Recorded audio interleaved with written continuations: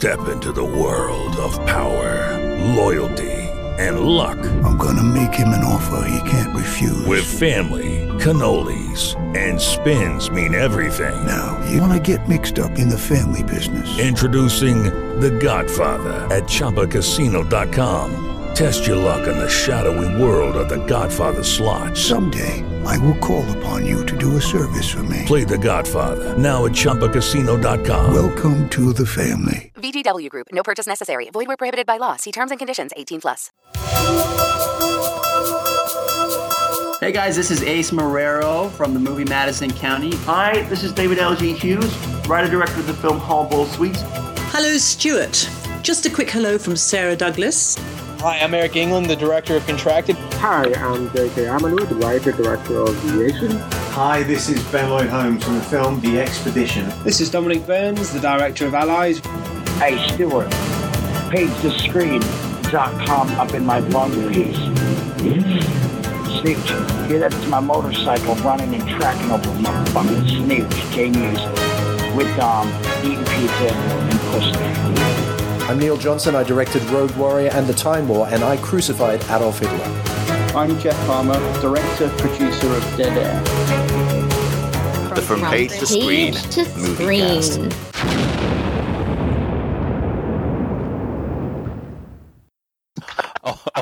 I was wondering, it confused me. I'm like, that makes no sense. You've answered my call, and yet I could still hear me ringing.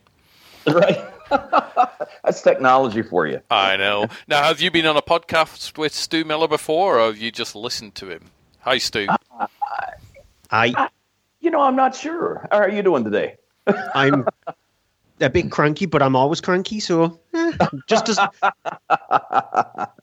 normal me. What's made you cranky?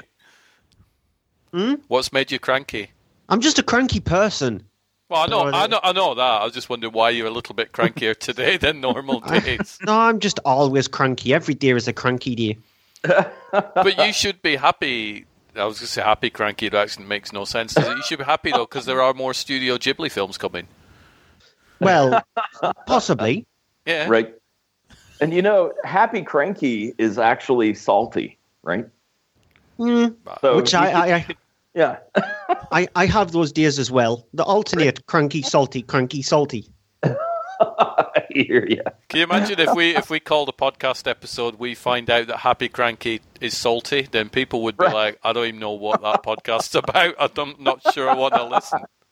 1 million listens right off the bat. Merlange will be the first, and then after that, there's at least, 150 to a million who would like to know about that. Well, Neil Johnson would probably like to know about it. Probably. I don't know whether Tracy would decide to click on the play button. I'm hoping so. Do you know what's really cool is Tracy and Neil over the past couple of weeks, whenever they listen to the podcast, they send me a screenshot, and I'm usually playing in their car as they've driven from some production meeting or something. So it's really bizarre. Here I am in this chilly little town in England, and people in really hot countries far, far away are listening to us totally being unscripted and just chatting about whatever the hell we're chatting about. Right. Yeah, man. You talk about crazy weather. We've had that in one place as far as that kind of... we were up into the upper 70s, and then it dropped down to, I don't know, I think it was like 20-something and snowed. And then it's now been climbing back towards the, the 70. I think we're going to be at 75 or 80 next week. So you never know around here. So has the snow sorted itself out? Because it was pretty bad there, like a week or so ago. Up north, like where Melange is and where Eric lives, they had easily probably 12 to 20 inches somewhere in there. We probably had 2 inches. And as Michelle and I went to Salisbury, we don't normally go to watch the movies at the local theater.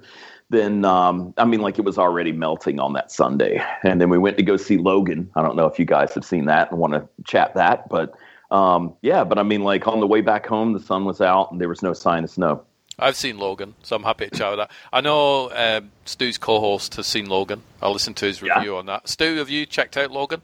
Yeah, I saw it today. Fantastic. Good. We can have a bit of a chat about Logan then. So, yeah. Did you guys like it? I did. Stu, let's go to you first. Yeah, I love the fact that you go over to the salty, cranky one. That's your new Twitter name, Salty Cranky One. No, I'm keeping Cryptic Tadpole because it's unusual as it is anyway. So Salty Cranky. Not so sure. Yeah. Regarding Logan, I admired the film. I thought that I thought that Mangold did a brave thing in what he did with the movie. Yeah. In the fact that he did finally bring us sort of like the R-rated or 15-rated Wolverine film that everybody's been asking for quite a long time, considering what his character is like and the way Hugh Jackman has been playing Wolverine. You would have expected it to happen much more sooner than it has. And they actually pulled their thumb out of their arse and finally grew some balls and did it. I know obviously Deadpool was an influence on the way the film turned out, but a movie should not be an influence for you to change the theme of it, considering how violent a character of Logan is. Yeah. If you look at it back in the animated X-Men TV series or in the comic books, ever since Logan has been created and Wolverine's been created, he's always been like that. So why have they toned him down as much as they have? Especially in the standalone movies. Understandable in the X-Men films, but in these standalone movies, that was the chance to actually give us the Wolverine that we needed. Money. And the Wolverine we deserved, right? Yeah. And in a way, they did it in a film that's not a Wolverine movie, which is just, ironic in itself.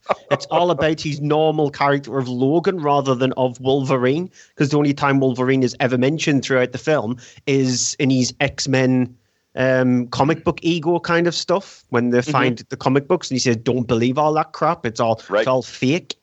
So it could be that that's an allegory of how Wolverine is. Wolverine is just a figment of Logan's imagination. It's all fake. Right. But yeah, the film itself is brave on the front of the fact that they did finally do what they did. It still suffers from the Marvel problem with the bad guys. The bad guys are only there just to have something evil in the films. They just never work. There is no terror behind them. They're just there to look a little bit mean and to be an owner to a puppy dog. Because if you look at X-24, he's more like a dog. And so the bad guy is just the owner going, fetch, go on, fetch. There's Wolverine, he's a stick for you, just go and fetch him. Yeah. I think the stuff that worked was the Western stuff. The stuff where it just toned itself down, be like really quiet and contained, and just about a character study about Logan's relationship with Charles Xavier, the father-son stuff. That when they changed it a little bit in the middle of the film, where you see Logan with Charles and the girl going to have dinner with that family. And when they're treating themselves as like a family, that's where it worked brilliantly. I thought the character development was the strongest it's actually been in an X-Men film, and a movie like that. It just falls apart when it wants to bring in all the violence and stuff. Again, understandable, but it falls apart a little bit on that front there. So better than I thought it would be. Best Wolverine standalone film, but not brilliant. Because your co-host on the Monday Movie Show, Stu, he didn't really like the whole section where they sat down and had dinner and stuff like that. He was he described it as a lull, didn't he? Well, I'm sort of like the opposite. I like that. So did I. Because it added pathos to the film. Yep. It added depth, which is missing from a lot of superhero movies, because superhero films are afraid to take things a little bit slow, to have proper character development. If you look at Suicide Squad, if you look at Batman versus Superman, if you look at all of them, that prefer them to be like quick cuts. Like if you look, especially at Suicide Squad, that's music videos stitched together. And that's the way the superhero genre likes to have their characters. They don't like to have sections where it's like 15 minutes of pretty much nothing, but it's character development. And I know we know all about these characters, but seeing little areas of stuff we've never seen before from them. There's always been that father-son relationship between Charles Xavier and Logan and Wolverine. It's always been there, but it's never been fully explored. And it's nice to see some of that come to life in Logan. And two, they refer to my generation as the sandwich generation, because about the time we finish raising our kids, then we'll be looking after our parents. And so that was one of the things I got from the movie, was just that it's a story that's very relevant, but happens to be told through the eyes of Wolverine with X-23 and with Professor X, Xavier. And so, I don't know, I kind of got into that and to the frustration of thinking, okay, I'm just, because Logan was going to look after Professor X, and they were going to go out on a boat, and then once Professor X died, then he was going to, bite the adamantium bullet. And then here comes a child that he didn't even know, he had. So then he takes responsibility for, the girl. And so I kind of got into it just as a regular story that happened to be, in the X-Men universe, even though there was very little reference to any prior movies other than Charles saying something about, Logan, what a disappointment when I found you were, doing the cage match or whatever, which that was really the only reference to anything substantial. But yeah, it was just, I thought it was very cool. I liked the coloring of the whole movie, and I thought the pace was really solid as well. I like the references to Mad Max Thunderdome as well, when he woke up and he'd been like cutting his hair and stuff. I'm like, yay! Yeah. It was, we watched it on Friday night and we really, really enjoyed it. Straight from the back, I remember when I was talking to Sean on one of the last podcasts, he'd seen it and I hadn't. Yeah. And he said straight from the beginning, it's like, hey, we're an R-rated movie. And he was spot on. It was F-bombs and violence and blood. And I'm like, yep, I'm gonna enjoy this film. I don't think we've ever seen Wolverine's claws cut through somebody's head. You know what I mean? And not just stab, but I mean literally slice in half, and then people losing limbs and stuff. So yeah, it was. I thought that was very appropriate. I enjoyed it. I think the only thing that I was like, wow, was when X-23 came out, and she was more vicious and more wild than Logan. She was kind of like a cross between a spider, which would just leap on you. And I don't know, she was just pure savage. She was amazing. Yeah, she was very much like Wolverine back in the first X-Men film. Mm-hmm. Yeah, you're right. Yeah, she was very much like that, and so in a way, it's just going, we're going to pass the baton to this character now, and we've got the Mini Mutants. So I really hope they don't actually take that up and release a film called The Mini Mutants or whatever. It's just reminded you of what Logan was actually like when he was younger, not as young as obviously as the kid, but when Logan was actually younger, and taking you back to the first time we saw him, finding out that he's got these mutant abilities. Mm-hmm. You were talking about references to the other one. Did you clock the samurai sword hanging on the wall that he was given in the Wolverine stuff? Other than that, I can't think of any other references. But I really enjoyed it. It's really good. Did you get a little bit of a lump in the throat at the end? I kind of did. I'm like, that's a good ending.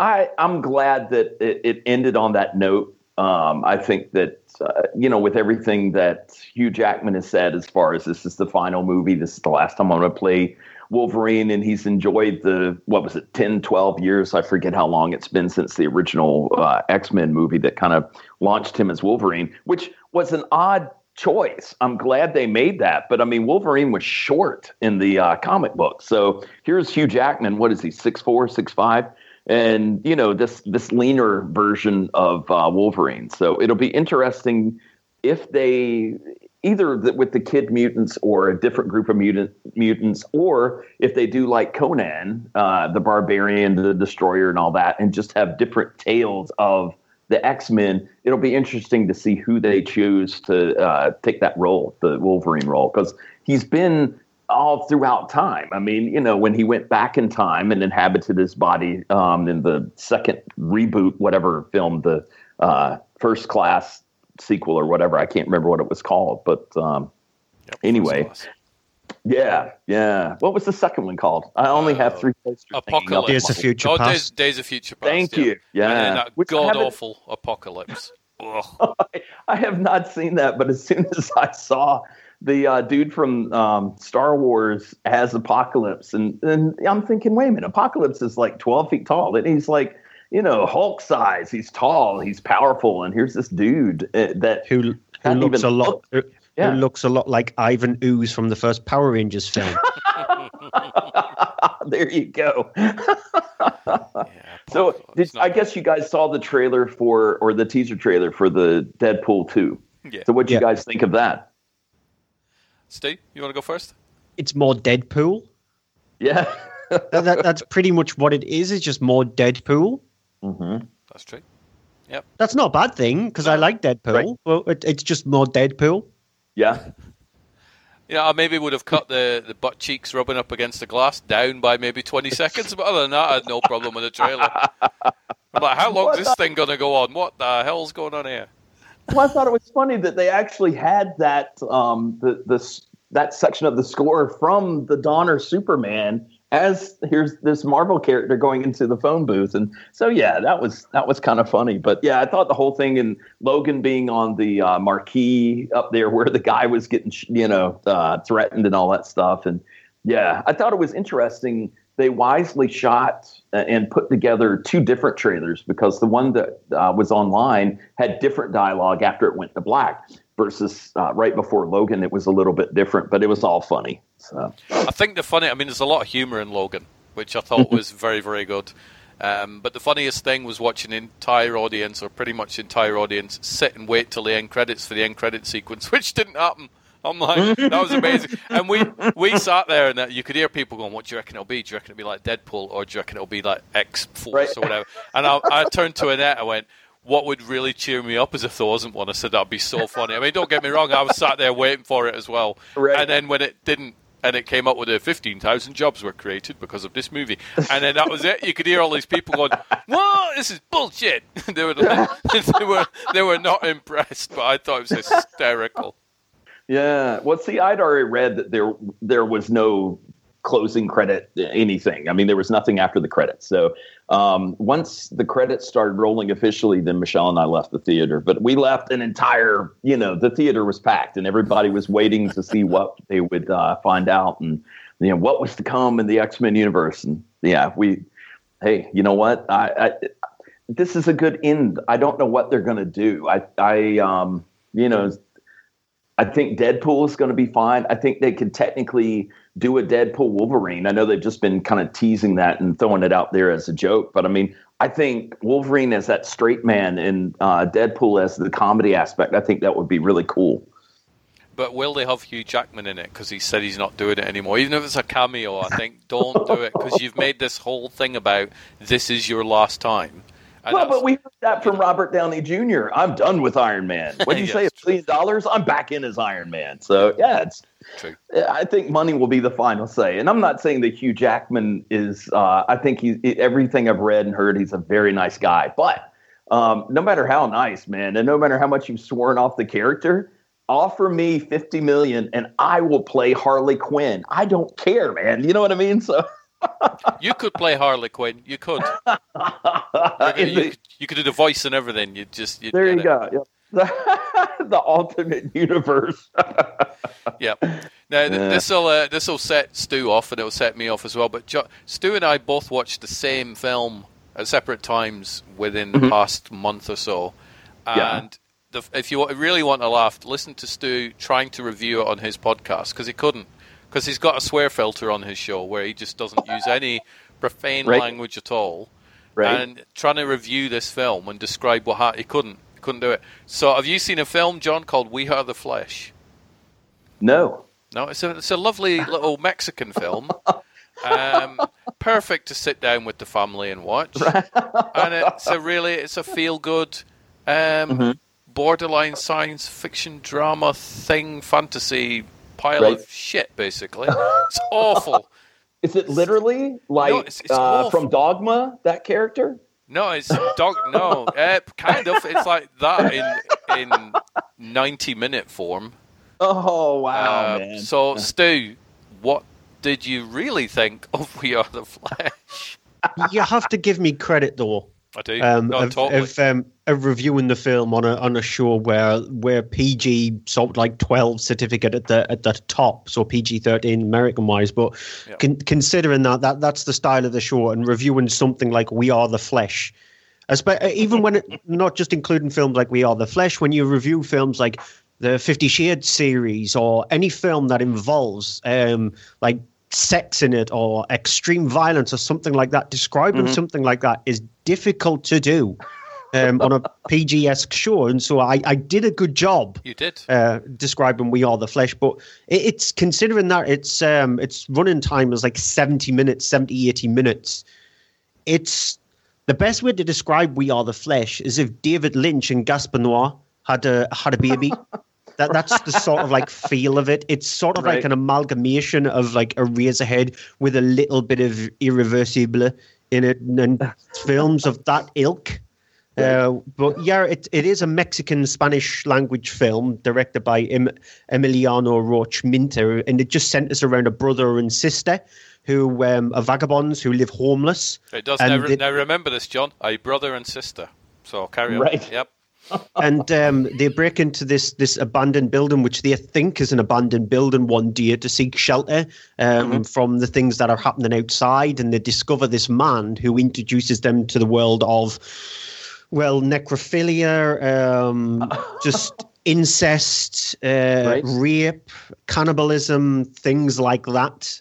And for the first 15 minutes of the film, you're expecting the movie just to be about a brother and sister relationship. Yeah. Right. And then for the last 60 minutes of the film, it is a brother and sister relationship from hell. Yeah, I think the indicator to me when I knew I was watching some sort of different film, John, was when the old guy, who's been living in this weird place, we know it's some sort of warehouse thing, just tells the sister to blow the brother. Wow. Exactly. She certainly does. And, you know, this isn't one of these off-screen Reservoir Dogs cutting an ear off type thing. No, you actually see it. You're sitting there watching it. It's like, okay.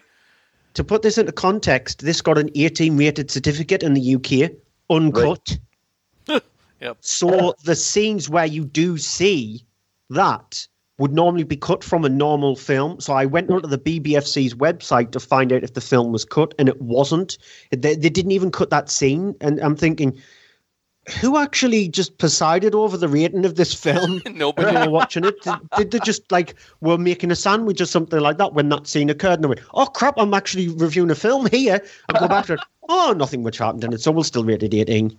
I think also... It's quite a while. I don't think I've ever actually seen a film where a man ejaculates himself to death either, actually. Or sort of. He kind of falls over in a slump, and it's kind of weird. I've not seen many Mexican films, but this one doesn't really warm me to the Mexican film industry for some reason. Yeah, so it wasn't just shot down there. It was actually that's the birthplace of this beast, huh? Kind of. Definitely, he shot somewhere. I think it was actually all over the brother and sister, if I remember rightly enough. Right. It's a very, very weird film. I watched it. I think I bailed out about an hour. I'm like, I'm done. I got better things to watch than this, and I did. What a silly time to bail out, considering you only had 15 minutes left. I did look at it because I put the clock thing on to see how long it had, and I'm like, yeah, forget it. Because I was also worried that Annette would walk in. Because she'd been out, and it'll be the whole... I mean, John and I, we've spoke about that infamous film on Netflix, and it's it's one of those films where you don't want somebody to walk in and go, what are you watching? It's this proper film, and it's not anything dodgy. Yeah, it kind of looks that way. So I was a little bit nervous, and that's why I switched it off when it hit the hour. Yeah, that's a good sign that you need to stop. But it's funny that, it's like we have the MPAA over here, right? And it's more or less like, this is in my mind. I envision these people very diverse in background, and everybody's thrown a stack of Blu-rays or DVDs or whatever. And so, the ultra-conservative is going to find, oh, well, this guy took his shirt off at the beach. It's rated R. But then you have something like this movie, like what you guys are describing. And then the really liberal person is going to say, oh, well, whatever, man. It's just rated R. Whatever. PG-13. And so I agree with you guys. There needs to be some sort of a style guide, some sort of rule book that everybody abides by, but there is none. It all depends on who's watching it. Like you say, if they go make a sandwich, or if it's, they're going to, I don't know, go for a walk and come back and, Lord of the Rings is still playing. I don't know, man. It was, it's not one that I would recommend. I'm sure there's people out there that like it, but no. Oh, sure. Not for me. Not for me at all. And I'm not even thinking I'm offended by it. I just had no idea what the hell was going on. Like Stu mentioned, it's kind of... I always have the same thoughts about David Lynch. People go, he's a genius. I'm like, maybe in some films. But however, I think later films, he's just screwing with us. He's just putting these things out there, like Inland Empire. And people go, oh, I don't understand it, but it's amazing. No, it's not. It's just a bunch of stuff. There's a difference between that and the end of 2001: A Space Odyssey. That's what you're saying, right? Yeah, pretty much. Yes. So you can skip 70 minutes of We Are the Flesh. You know what? Usually, as we're talking, I put like I have a little list growing of movies to watch because you have recommended it, and I have a new list now. Don't ever watch this movie. So I do have a few films that you will like to watch, so keep that list handy. But okay, We Are the Flesh ain't one of them. I don't think it's actually gotten an American release. Actually, We Are the Flesh. Which is fine. I think a wall has been built, and Trump ain't letting We Are the Flesh over it. Right. You're fine. Well, you can skip it. Have you guys seen Passengers? Chris Pratt, Jennifer Lawrence? Yes. What did you think?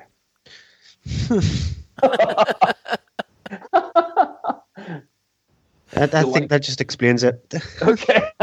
Now, see, I saw the trailer, and the trailer didn't inspire me to go see the movie because it was just like, oh, they're on a space station. They woke up early. Chris Pratt's hiding something. Here comes Lawrence Fishburne. And, so I really didn't have the urgency to go see it while I was in the theater. And then an editor friend of mine said, yeah, it's a lot more than the trailer would let on. And so it's a completely different story than I was led to believe. I enjoyed it simply because it's again, kind of like Logan, except not nearly as bloody, but it's talking about the life experience, who you choose to be with, who you are chosen to be with, whatever. I mean, and so it was interesting. I was hoping that it would end. And can we give spoilers or not? Yeah. Okay. So anyway, I was hoping. Well, wait a minute. You haven't even seen it yet. There's a point near the end in which Chris Pratt would have died, and I thought, yes. And then he didn't die in that situation. I don't want to spoil it for you, man. But anyway, yeah, so I was like, well, dang, this is feeling kind of Disney. And then it was not Disney. Then it was Disney. So anyway, I still really enjoyed it, but it was a completely different movie than I thought I was getting involved with. Okay, which is a bit more of an elaboration than Stu's. Really? Well, you know what? Man, is just that sums it up right there, man. Sometimes that's good enough review, isn't it? It's, Well, you've saved somebody $20 or 20 pounds, and yeah, man, and you're done. You can go on and watch a movie like Fantastic Four: Rise of the Silver Surfer, which I'd never seen until yesterday. And I'm watching this, and I'm kind of cringing at a lot of the different things. And I admired the fact that they wanted to be so like the comics that they even had the Fantastic Four playing flying mobile or whatever, where, they all had their own little separate pods and they could fly around. But there was a lot that anyway, it's a one and done. I don't care to ever see it again. So did you guys see Fantastic Four: Rise of the Silver Surfer? Like, what was it, 15 years ago? That's when I saw it, 15 years ago. And I remember it being pretty bad then. I didn't mind the first one. I thought it was okay. It was admirable, yeah. But the second one was kind of not good. Yeah. And I do like the third one, the Josh Trank one, despite it gets bashing and yes, it was a bit of issues, but I enjoyed it. So. Yeah, I did too. That was one of those that was in the super cheap bin at Walmart, and I bought it. Just, you know what? You can't argue with like $3 or $4. I can't remember. And yeah, it surprised me because everyone had bashed it. And, I got to thinking maybe I would have enjoyed Suicide Squad a little more if number one, DC hadn't said, hey, this is our version of Guardians of the Galaxy. You're going to love this movie, which was not true. And it was very disjointed. It was just like, oh, wait a minute. You know what? We need it funny. So we're just going to go back and reshoot little bits of different scenes and say something funny. And then we're just going to jump to something that's not funny. It just felt so contrived.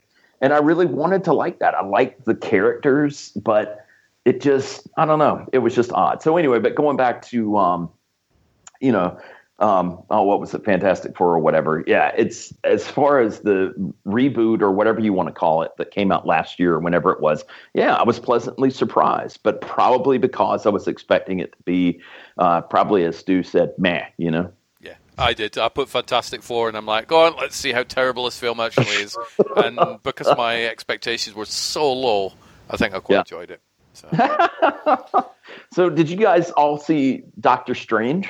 Yes. Yep. And what'd you think? Sting?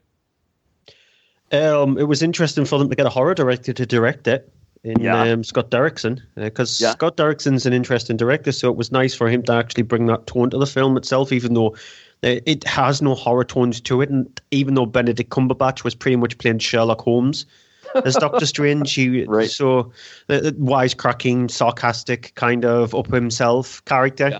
So there wasn't you there. And again, it's the Marvel problem. Bad guy, absolutely non-existent.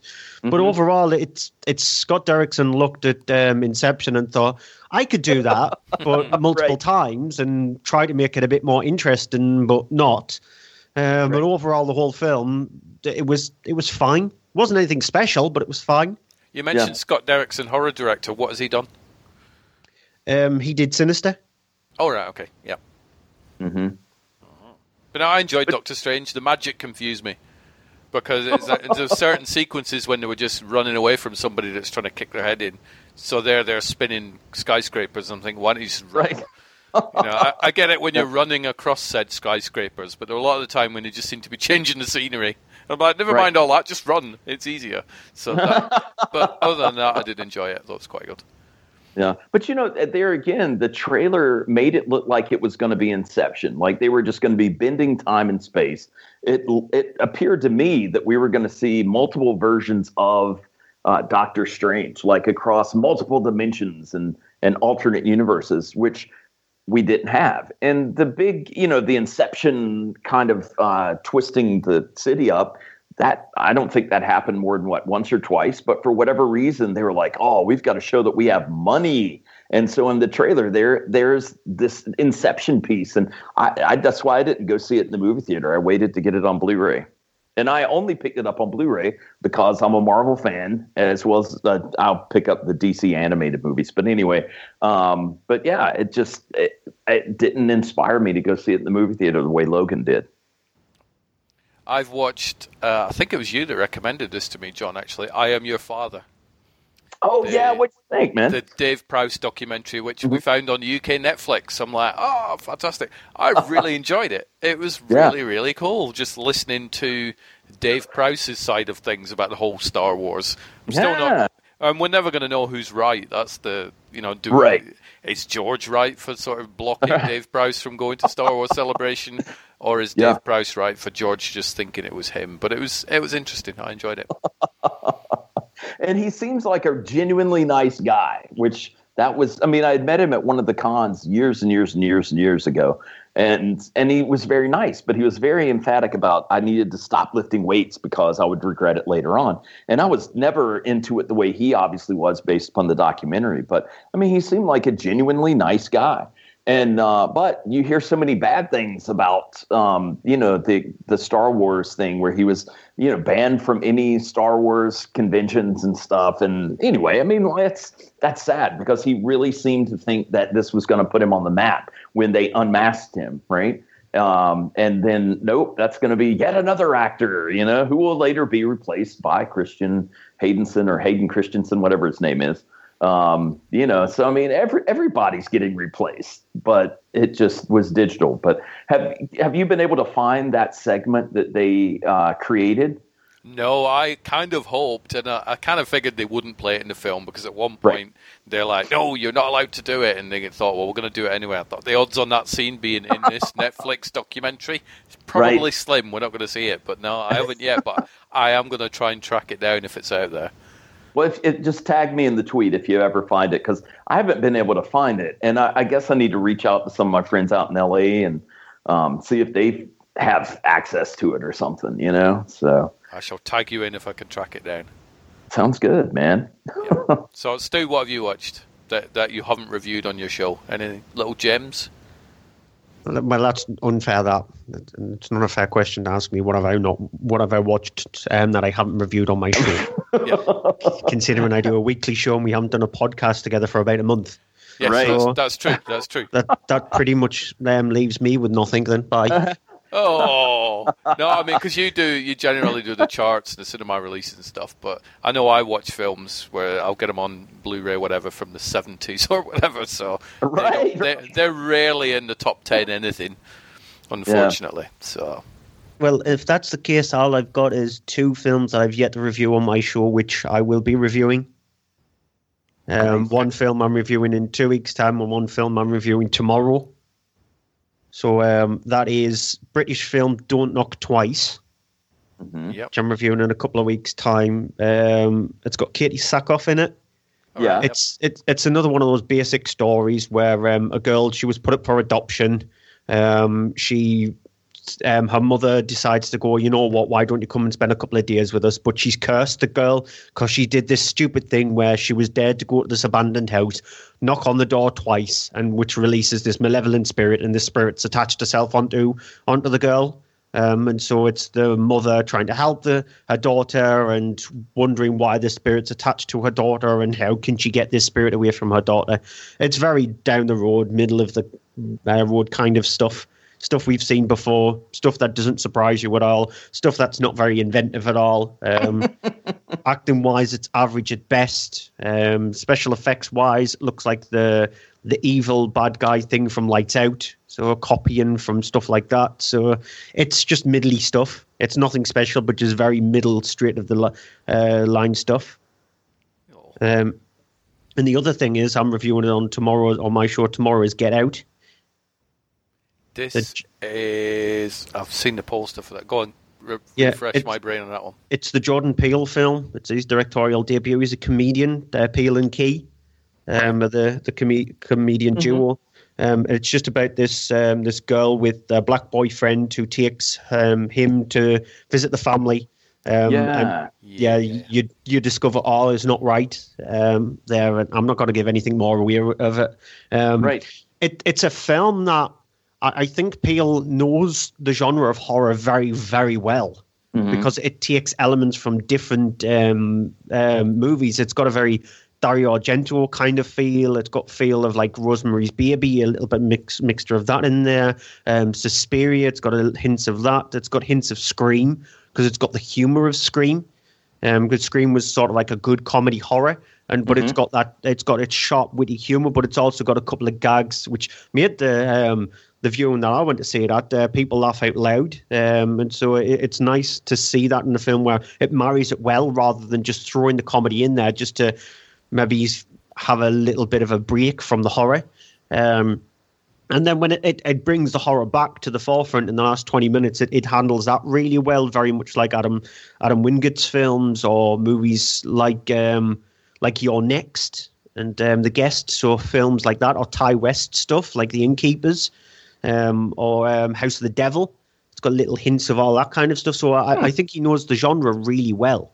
I think he actually marries both comedy and horror really well. It's predictable. You can predict where it's going. And I was surprised that a couple of people in the audience were shocked at one of the reveals in the film. And I was thinking, okay, they actually just told you what the reveal is going to be like 5 minutes prior, and you're shocked about the reveal? They actually they couldn't have made it any more apparent what the reveal was going to be. He could have just put the woman in Christmas tree lights.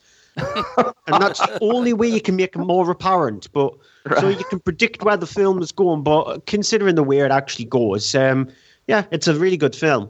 It's a very good start for him, for considering it's his directorial debut, and he's a comedian who's directing horror.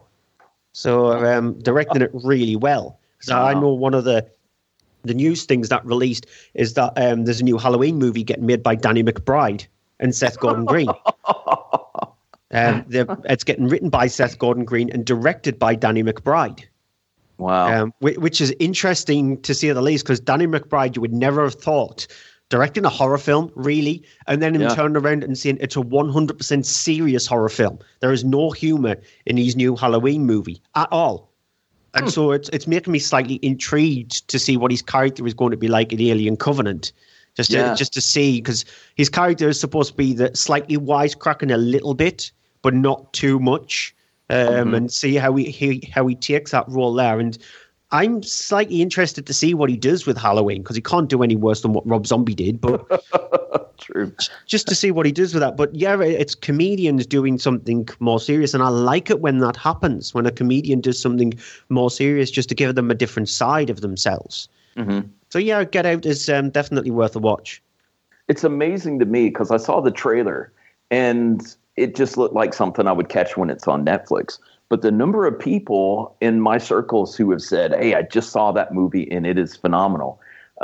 It surprised me. I was not expecting that kind of, the positive reviews from people, that I hang out with. And I don't know why. It just looked like kind of stereotypical kind of stuff or whatever. But people have really liked it. So talking about Danny McBride and Alien Covenant, what do you guys think about the trailer?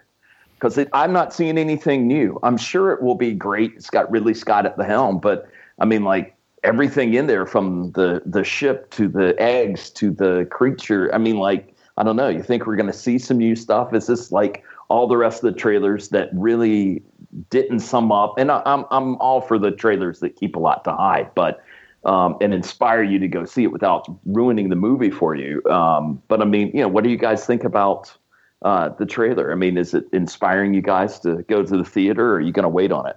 Steve? Well, I'm definitely going to see it because I'm an insanely huge Alien fan. I love the series. Even I appreciate Prometheus as well. A lot of people bash that, but I appreciate Prometheus. He has turned around and said, you will definitely see the origin of the aliens, the xenomorphs in that. And Bloody Disgusting has 100% confirmed this, because they have actually seen the scene where you do see the birth of the xenomorph. So that is going to be the case with Covenant. I'm interested to see where it goes. I know Scott has turned around and said that he's no longer going to let the Alien franchise go. He's latching onto that film, and he says he's got plans for 5 more. He's already written the sequel, which is going to be supposedly called Alien Awakening. However, it's not a sequel. It's a prequel to Covenant. So the where it goes, Prometheus was originally a prequel to Alien. So you've got Aliens, Alien 3 and Alien Resurrection. And when he created Prometheus, he says it was a prequel to Alien. Right. Now, Alien Covenant is a sequel to Prometheus, so technically that would be a prequel to Alien and a sequel to Prometheus. However, Alien Awakening is going to be a prequel to Alien Covenant. So that means Prometheus is a prequel to Alien. Alien Awakening is a prequel, but a sequel to Prometheus and a prequel to Alien Covenant. And Alien Covenant is the true prequel to Alien, and so it leads into that. I mean, a couple of things, Stu. First one is, can you say all that again, please, because I missed it. No, I'm kidding. But I would like the visual flow chart, which I'll try to create and put on Twitter. This is worse than trying to watch the fucking Marvel movies in the right timeline, isn't it? You're watching them in the wrong order. Give me a break. Right. But can you imagine our kids later on, like maybe 10 years down the road, talking about how they're going to show their kids all the Alien movies in what order? It's kind of like Star Wars. Do you do the original trilogy, then the prequels, now the ones that are coming out now, or do you mix them up? Is it So yeah, that's complicated, man. The Alien. There's a couple of points I've got. Is one, so Prometheus I really liked.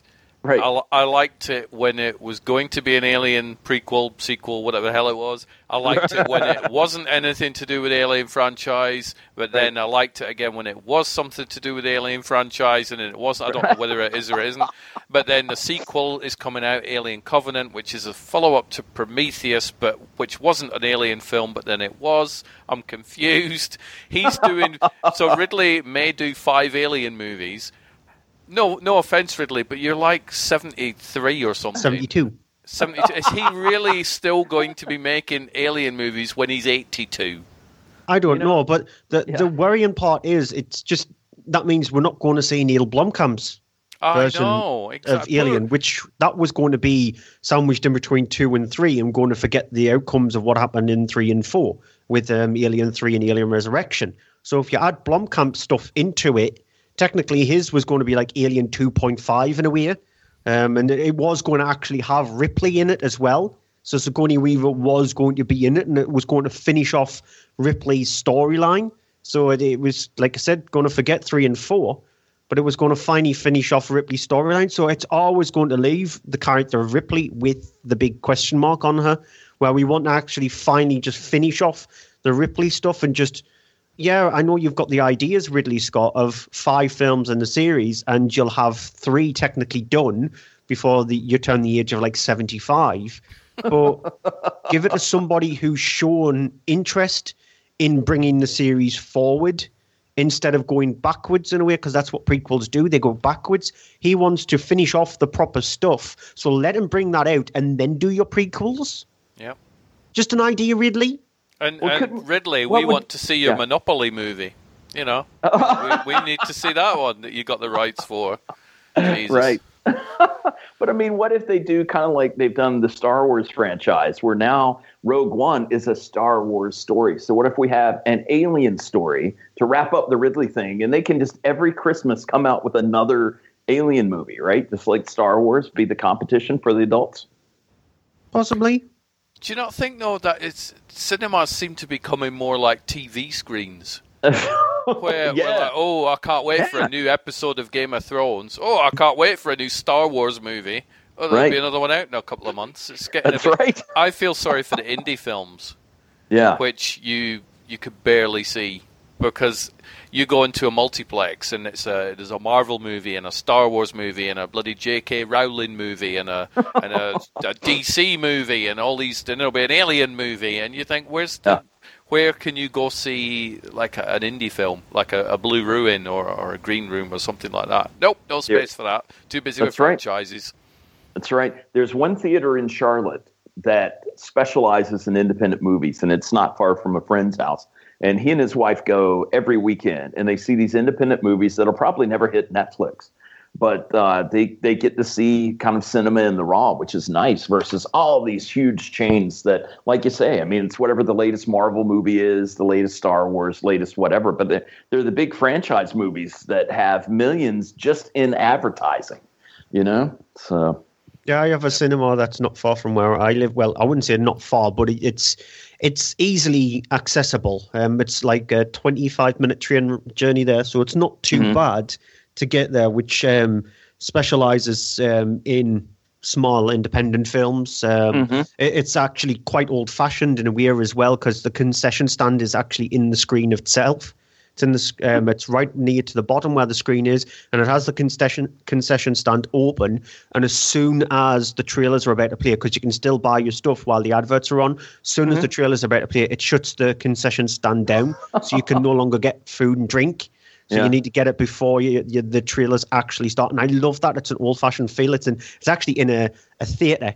So it's a theatre that's been turned into a cinema. And nice. It's a beautiful, beautiful place. It's got a little stage as well. And then the screen is just on there. And it has multiple screens, but it mainly specialises in films from like the Dardanelles or things like that, the smaller little French films, or it has seasons where it's based on like Jean-Pierre Jeunet and small Japanese movies, or little tiny films that nobody had seen before, or Ghibli season, or things like that.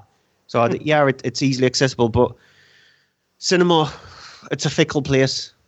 But big blockbuster movies make money, so that's the reason why they're showing big, huge, massive screens. We went to the cinema on Friday night, and that was me, Annette, and Bob, and we all went for some food first. Came out, thought we'll just walk in and buy our tickets for Logan. Walked in, it was like, there is no space. This is full of people. What the frick is? What the hell? It was just wall to wall people, and it was all these kids and parents going for Beauty and the Beast. And it's the first time I have seen a packed cinema in years up here. And it was like, at one point, the queue was massive. And it was one queue. They have that annoying thing where the box office thing is also where you get your popcorn and stuff. So I just want to buy a ticket. I don't want hot dogs and popcorn. So we're there for ages, and all of a sudden somebody went, no more tickets for Beauty and the Beast. And you can see all these depressed little kids going, oh, Mom! And they got out of your way, right? They got out, and then the queue disappeared, and we went in to see Logan, which was still pretty busy, but Beauty and the Beast looks to be making quite a chunk of money. 170 million it made in the opening weekend in America. Wow. So what do you guys think about this reimagining of Beauty and the Beast as part live action, part CG? They're talking about doing Lion King in the same way, which I don't, I realize Jungle Book was big. You had a human actor surrounded by a whole bunch of CG environment and characters and all. But Lion King will be nothing but realistic looking animals. There's no humans in that story, right? So get real lions. Never mind CG, get real ones. So in other words, you want Born Free? Yes. Yeah. What was the name of that movie that they shot at some lion preserve? I think it was in California, or maybe it wasn't. But anyway, people were mauled. Roar. Yeah, there you go. Melanie Griffith was in that one. That's like an old film, isn't it? People getting savaged actually on camera. I want to watch that. That's mental. You talk about having some PTSD from that point on. It's like, she was a great actress, but, now she has the shakes. She can't be around any animals at all, Jeez. Every single time a cat meows, she runs out the door. That's right. She can't even watch Top Cat. It's traumatic. It's terrible. That's right.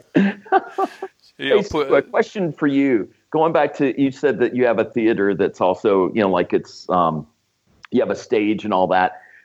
After the trailers, do the curtains still close and then open up for the movie? No. Oh. Man, see, that's what I grew up with. And I remember one of the first times I observed, and this was probably 15 years ago, that I observed that is no longer happening. It went from trailers to the movie, but the movie was shot with, I don't know, like a red camera or something, and it just had that kind of video quality. And I thought it was an ad for like the Army or some military group, right, trying to recruit. And I was like, oh, wait, no, there's that actor. And oh, wait a minute, the movie started. I wasn't even aware of it.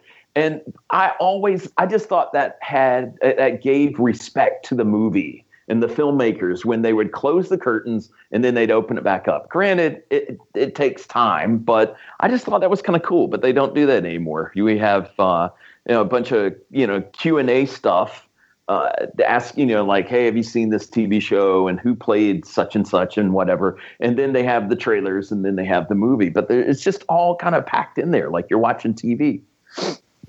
I'm actually thinking about putting curtains across the front of my TV screen. Yeah. Just having a little drawstring, so when I'm going to watch something, I will and have the Pearl and Dean. I'm loving that, bringing it back.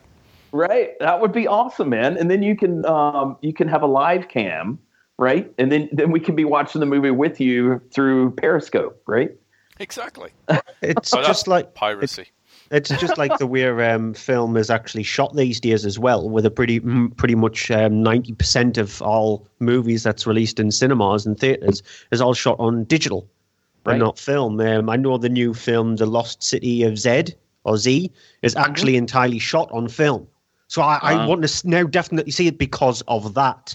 I love movies that are shot on film because they do have that more authentic look rather than being slightly more fake. There's a brilliant documentary which was directed by Keanu Reeves and narrated by him called Side by Side, which definitely people should watch. That was released in like 2012, 2013, and it was just about him exploring the death of film and the rise of digital and how the fact that he loves movies shot on film.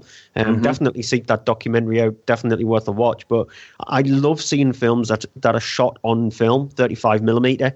And I'm only going to see The Lost City of Z because of that. It's shot on film. Now, if The Great Wall came out and that had been shot on film, would you be excited to go watch that one? The Matt Damon fighting dragon. No, because I've seen The Great Wall and its pants. The thing that I don't understand about that movie is he's already played Jason Bourne. So why does he want to play...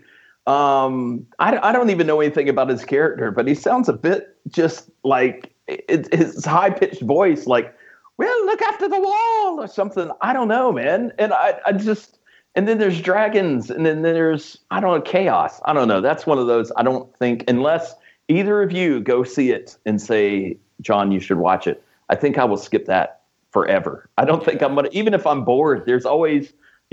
something else to... There's always We Are the Flesh that you could watch probably before The Great Wall. I remember seeing the trailers for it and just like, why would anybody want to watch this? I like Matt Damon. I'm not an anti-Matt Damon person by any means, and I like action films, but I'm like, I don't know. I have no interest in watching this film whatsoever, and I still don't. So, yeah. You know. It just seems overblown and pointless. Exactly. That should be on the poster. Overblown and pointless by waxing cinematic. That's it. Yeah, man. That's how we garner fans like Matt Damon, right? Exactly. At least he didn't read that out as best winner at the Oscars. That's all I'm saying. You know, I have watched Fantastic Beasts and Where to Find Them. Yeah, did you find them? Yeah, they were all over the screen, actually. I thought there was going to be a mystery about where are these beasts and will I be able to track them down, but they're kind of all over the place in a suitcase, really, aren't they? So there was no plot. I'm so not an Eddie Redmayne fan, just in general. I've never met the guy, but I just don't like him. I don't know why. There's just something about him that annoys me. I've not seen the Stephen Hawking film yet, even though everybody says it's good, but it's got Eddie Redmayne in it. I did see him in Jupiter Ascending, which is probably what annoys me about Eddie Redmayne. His character was awful in that. But Fantastic Beasts, I really enjoyed it. It was really good. It was fun. Wow. So is it, I mean, like that would be appropriate to watch with my younger kids? Oh, definitely, yeah. Awesome, man. Well, I try to find something for like family viewing for Friday nights. And so I'll have to check that out. Yeah, it's good. A film. What else did I watch? I watched. Are you familiar with Louis Theroux, John? That sounds familiar. I don't know why though. He is a British documentary maker, and he will. God bless him. He looks kind of like if Harry Potter was a lot older. So if Harry Potter was like 35 and skinnier. And then had a baby with Mr. Burns from The Simpsons. Not Mr. Burns, Ned Flanders. Right. Had like a baby. So he's not an imposing figure by any means, but he does all these documentaries, and he will just put himself, he'll go, I'm going to interview serial killers, or I'm going to go interview pedophiles, and I'm going to tell them how stupid they are, and you're like, you're going to get I'm going to go speak to street gangs in Compton. You know, that type of thing. And you think, one day I'm going to get up and there'll be a headline going, Louis Theroux shot in the head while making a documentary type thing. Right. And so he did one called My Scientology Movie, which is pretty much him going over to the States and going, I'm going to lift the lid on this whole Scientology lark and I'm going to see what it's all about. And they start tailing him and they start stalking him and threatening him. He don't care. He's not bothered. No. It's really good. We sat and watched it last night. Tom Cruise doesn't make an appearance in the film. No shock there. But have you seen that one, Steve? Nope. Are you a fan of Louis Theroux? Nope. Oh, why? Why don't you like Mr. Theroux? He's an arrogant prick. Yeah, I could probably see why people think that. Yeah, he's just too arrogant. He just doesn't care. No. He just does not care. People will go, you need to leave now, we're going to shoot you. He's like, you're not going to shoot me. But like, if he was built like The Rock, you go, fair enough, you've got a point. But he's a skinny little dude. Yeah. And you think, one day I'd be surprised if he hasn't been punched in the face repeatedly on documentaries. The only time I actually liked him was when he did that documentary on the Westboro Baptist Church, because those fuckers deserve to be wiped off the planet. He did. He's done a couple of documentaries with them where he's just going, yeah, you're wrong. And you're like, Louis, you're gonna die. They're gonna kill you. I loved him for that. Because, like I said, those pricks just deserve to be absolutely wiped off the planet. Yeah. They do. So, check out some Louis Theroux. All right. Is he on Netflix, or will I have to, no, scour possibly. the internet for it? Okay. There may be. His documentaries, if you search for him, then his names are usually in the title, because he's done a lot of series like Louis Theroux's Weird Weekends, or Louis Theroux Meets Somebody or Other, or that type of thing. So, but he's gone into Supermax prisons and everything. You think, Jesus, I don't want that job. Yeah. So, what else have you watched then, John? That's really about it. I've been trying to keep up with my CW shows like Arrow, The Flash, and Legends of Tomorrow. And I jettisoned the whole Keeping Up with Supergirl. That was just, I didn't like that show. It felt too much like something that would be on I don't know. It there were too many things. It felt like a soap opera. So, and really the only one I'm keeping up with now is Legends of Tomorrow. That's the only one I'm really current with, just because it's fun. It's one of those mindless things. I don't know if you guys watched that show, but there was one episode, I think it was back in January, where, they're always having to go back and correct the timeline, right? There'd be like this time rift thing. And they had George Lucas on there. And it was it was an actor, of course. But anyway, it was just hilarious because once I saw this dude with the hair and the beard, and he's kind of talking with a higher voice, and I was like, man, that's like a direct ripoff of George Lucas. And it turns out that was the character, George Lucas. So anyway, it's fun. I mean, like, don't try to overthink it, and it's just and don't try to figure out why it's okay to change some things in the timeline and not others and all that. But yeah, man, it's fun. Arrow is still fun when I can watch it. Same thing with The Flash, but Legends it cracks me up every week consistently. Cool. Yeah. Did we talk about a film on the Drive-By podcast that we did the other week? Landmine Goes Click. Did we talk about that one? Have you seen that one, Stu? Nope. It's on Netflix, and it's kind of all in the title, basically. You've got three people out walking in the middle of Russia or whatever. They're all on holiday. You've got two guys and a girl. The guy and the girl are engaged, and the other guy is the best friend of the girl. But, he'd been fooling around with the girl. So fiance not too happy about that. He gets them all to pose for a picture to commemorate this wonderful holiday, and he kind of makes it so the guy who's been misbehaving, he's standing on a landmine. So he's pretty much, he takes his foot off, he gets blown up. That's the premise of the movie. Right. And now you know that people in sort of horror movies, this thing was shown at some of the Fright Fest things, you know that people generally in horror movies are very friendly and they will help a girl in distress who's trying to get this guy off a landmine. Nope, they sort of abuse her. So there's a lot of nasty people going, yep, I'm going to take advantage of this situation. Clever film. Well, I'll have to check it out. That's I always appreciate these movies that, I mean, it sounds like a low-budget movie to me. So the fact that you probably have one location, just a few actors, and I'll have to check that out. Not a family film, though. Don't be putting that one on in front of youngest. I hear you. Yeah, don't do that. Yeah. So, Stu, what else you got? What's any news going on that's exciting other than The Matrix being rebooted potentially? Yeah, it's not a reboot. It is a prequel. Yeah, which I was glad Morpheus. To hear. Yeah. Michael B. Jordan set to play him. Yeah, which I think that'll work. I think he's a great actor, and I didn't think a reboot would work. I just thought that was stupid. We see too much of that already. But yeah, a prequel, that would be awesome. Or let's just have some more Matrix stories as long as they make sense. I think that world definitely needs more exploration. Well, I heard the story, though, because originally the story broke. They may be rebooted The Matrix. I'm like, why the hell are they rebooting that? It's only been, it's 18 years old now. Oh, crap. Maybe they can reboot it if they want. I didn't realize how old that film was now. It's like, I feel old. But it still stands. I mean, that was the thing that, I mean, like, you think about Bullet Time and how many movies then mimicked it, even down to Shrek, And so why, I mean, okay, now we can do it with CG. I mean, like, that's the equivalent of Agent Smith in the second one, that sequence where there was so many Agent Smiths on Neo and the whole thing looked like a PS2 game. But it just, just because you can do it doesn't mean that you should do it. So I was glad to hear today that it's a prequel. So check out John sounding like Jeff Goldblum from Jurassic Park. I know. I almost looked you, man. Yeah. And Hollywood would make less dumb movies if they would just take that into account. That needs to be their slogan, their mantra, that, before they pitch any movie to the execs who have the money, they need to think about that.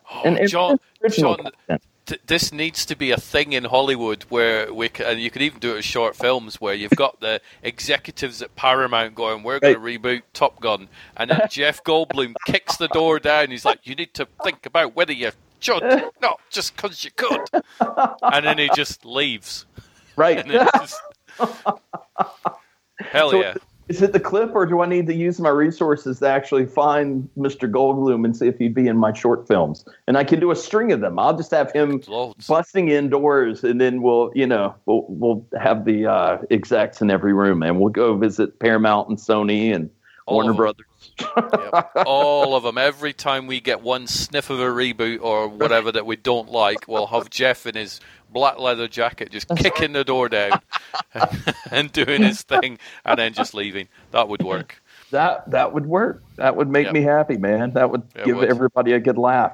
So if Neil Johnson knows Jeff Goldblum, Neil, get that sorted. Thank you. Yeah, man. Much appreciated. Drop me a DM.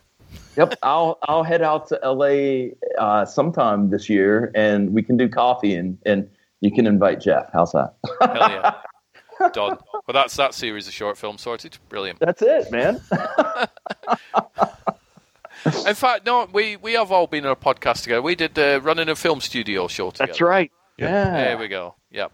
I do so many podcasts, I forget half the time when I'm on them, let alone anybody else. And Stu, I know what you're talking about in that back when I was doing the Waxing Cinematic every Monday morning, there were times where I'd, do the podcast, the From Page to Screen, and talk about what I had either talked about or would be talking about. And after a while, it's like, wow, this is an alternate timeline or something. So, yep. It's like Rick and Morty or something like that. That's right. but no, I don't even know if it's an age thing or whatever, but half the time I'll be like, oh, well, I've watched this, and they'll be like, yeah, we talked about that last time. I still remember that one time you had that moment where you were like, wait a minute, we've already talked about this, and you're being kind. Wait a minute, what's because I was going to let you talk about it again. It's all right, man. You're like, let's see if this story changes. That's right. I'll tell you a very, very funny story. Annette and I the other day were waiting at the bus stop. And we're obviously waiting for a bus, as you do at a bus stop. And this little sports car pulled up, and there was a woman in the car, and she went, oh, do you need a lift to your workplace? And she knew the workplace, so we're like, okay, we obviously know her from somewhere. So we're like, yeah, that'd be wonderful, thank you. So I'm sat in the back of the car, and Annette's sat in the front. We're driving to work, and I'm like, I think this woman is the one that cuts my hair, I think, who's in the same town as me. My God, she's got a good memory. If I remember it. That's pretty impressive. Never mind. Yeah. So we're chatting, and we're like, I'm house business. She went, oh, it's all right. I just thought I'd do a bit of overtime. I'm thinking, okay, it's 7:30 in the morning. I'm getting a little bit confused here, but never mind. But there's lots of hairdressy type stuff in the back, which gave me a clue. So we drove to work, and she went, thank you, bye, see you later. And Annette and I, at the exact same time, turned to each other and went, who the fuck was that? We didn't know. We'd got into the car of a stranger. And it turns out that she works at the same place we do, but neither of us know her. We don't know where we knew her from. Right. And we're confused. I'm like, I now know what it's like to have sort of Alzheimer's disease or something in a mild form. I'm like, I'm sitting in the back of a car. I genuinely have no clue who this person is. So we had to ask around, going, do you know who drives that car? And we eventually found out it was somebody that works there. So I just sent an email going, oh, thanks for the lift. Not a clue. We could have been killed or anything. You're right. So those hair cuttery things could have been instruments of death. It could have been. That's why I made sure Annette sat in the front of the car. Right. That's that way she'd probably get it first, and I could try and save her. That's right. Or you could jump out. Right. Yeah, but I didn't really think that through properly because it was only a 2-door car, so I'd be stuck in the back. Right. So I didn't really think that one through properly. So I should have sat in the front, but. Yeah, I would do podcasts often enough and then go, I've watched this, and I've already talked about it. Hey. So, Stu, what have you been up to? How's the podcasting world going? I've streamed it back a little bit because my work has been a bitch, so... It's amazing what that will do. You know, the paycheck is great, but on the other hand, you're constrained. Yep. So, I've had to stream it back just a smidge. But yeah, it's fine. It's fine. Good. Show's still chugging along as usual, every Monday night at 9:30 now. Oh, right, okay, you've sort of bumped it. Yeah, that was me who had to do that because I don't finish work until 8 o'clock at night anyway, so I had to move it to 9:30. So that's my fault on that front. But at least we could start on time now.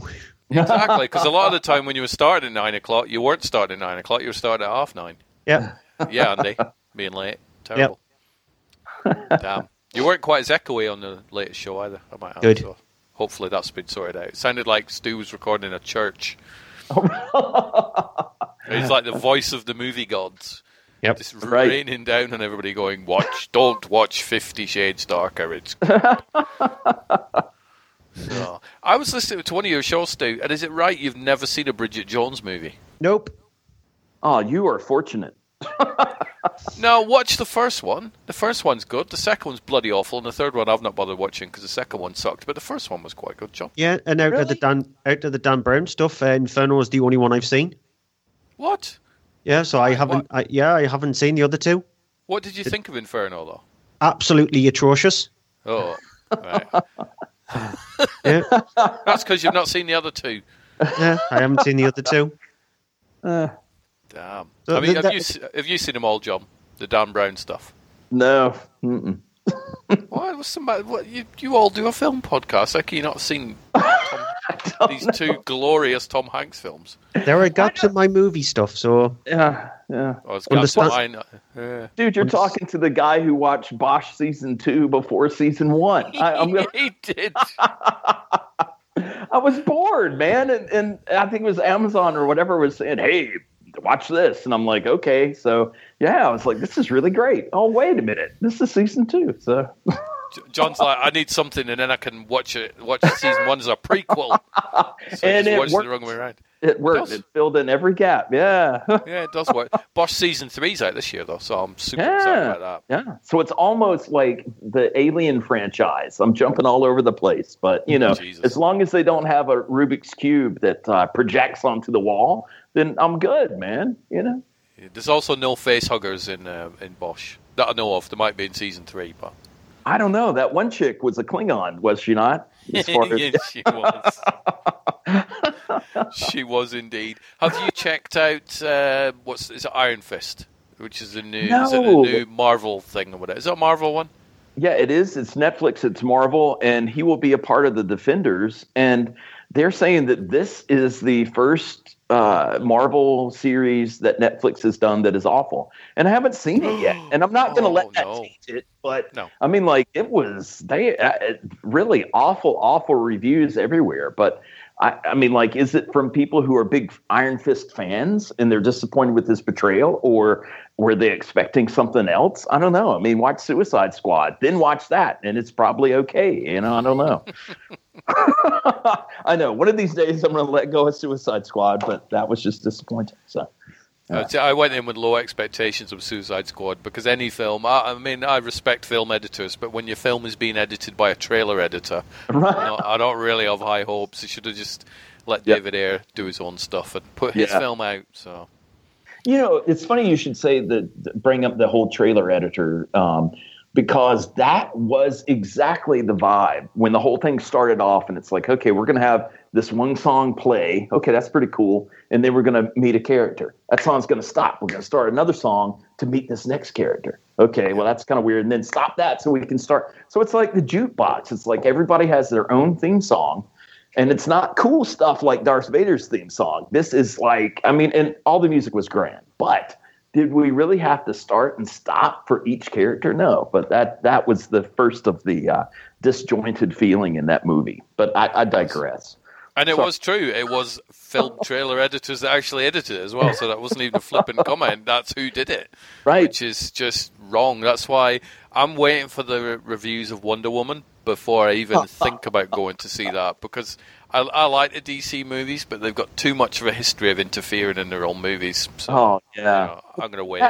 The fact that the trailer, I'm not a big fan of that 80s metal guitar thingy. Now, I'm a big 80s fan of rock and metal, don't get me wrong. But when, it's like a classical kind of trailer for Wonder Woman, and then it's just, why? Why? What is that? And they did the same crap it was in Batman versus Superman, where, okay, they're finally going to fight the big bad guy, and then that's why? Why do you want to?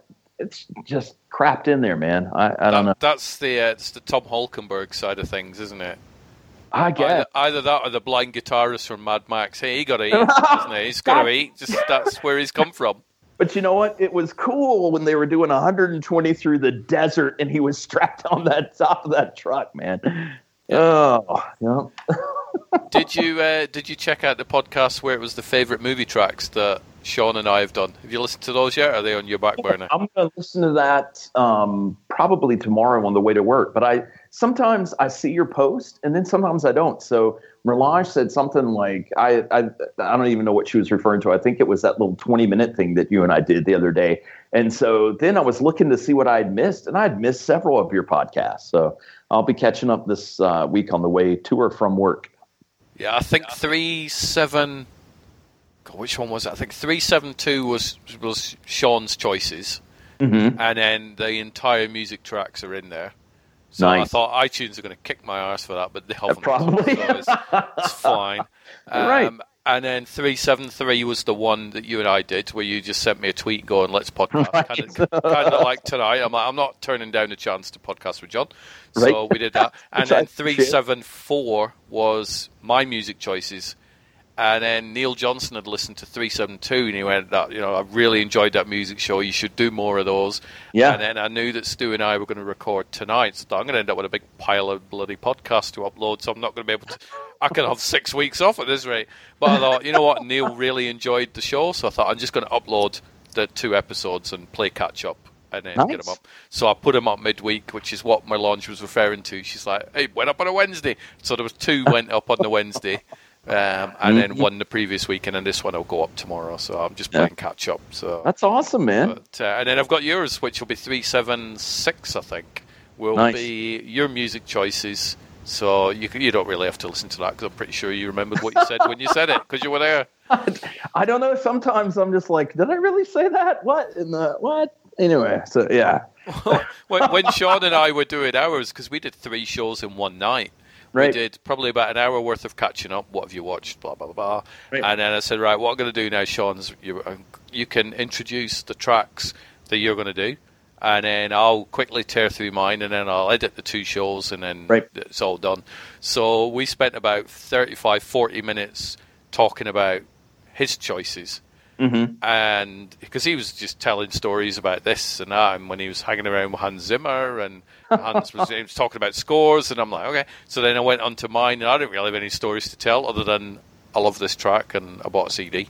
So mine was about 15 minutes worth of dialogue, and his was far more interesting, which was about 35, 40 minutes. So his show's just short of 2 hours, and I think mine's maybe an hour and a half, because it turns out a lot of the tracks I chose were like 10 minutes each, and I had about 10 of them. So there's a lot of music in there. So I'm not sure on the running time for yours, but I'll know that when I've done it. I have no idea, man. I sat down and knocked out I'd made notes or whatever, and then I just, kind of went with it or whatever when I was recording. I don't even remember what I said, so it's probably would be kind of cool for me to actually listen. And, certainly I like the music that I talked about, so that would be entertaining on the way to work. So. Well, it was a podcast that it was actually Stu Miller's co-host, Andy, I was chatting with him like a couple of years ago. Mm-hmm. And we said, we need to do one about favourite movie soundtracks, and we just got around to it. So it's always sat in the back of my head.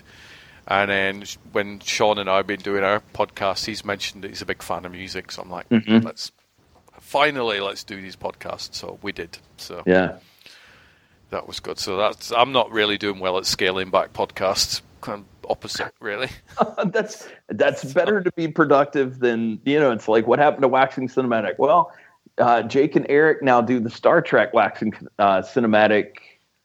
Oh, what is it called? I even did the logo for them. I can't remember, but anyway, it's all about Star Trek and talking about the different episodes and stuff. So, yeah, I see that appear on my feed, and I'll listen to Jake talk about films or go off on a rant or whatever. It's funny. I listen to Eric chat as well. Yeah, he's been known, but it's a lot of the Star Trek episodes and the Buffy stuff, and I've not seen them, so. I still download them, so you're getting the figures, guys, but it's like, do I listen to them if I've not seen those episodes? Am I going to be able to appreciate those episodes if I've not even seen that television series or whatever? Yeah. So that's my dilemma on that one, but, they're getting the numbers because I'm downloading it on a couple of devices. So that's cool.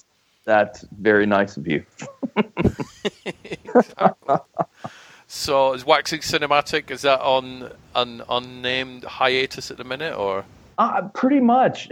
Jake and I are still trying to figure out when to make time for that, because Jake works a different schedule that I'm working pretty much 9 to 5 Monday through Friday, and then Jake works some weekends, and then other weekends he's off, or he's off on Monday. So it's really complicated. I think we have decided that perhaps we should just try to Skype it in the same way that we're doing this one, and instead of doing it live via Periscope and Stream with the Dot and whatever else, and just simply have instead of having the live audience, it's just all recorded, just to be able to knock some episodes out, because I think there's even some that are still sitting on my computer that I have to edit out some of the political rants, which would knock out 1/3 of the content links.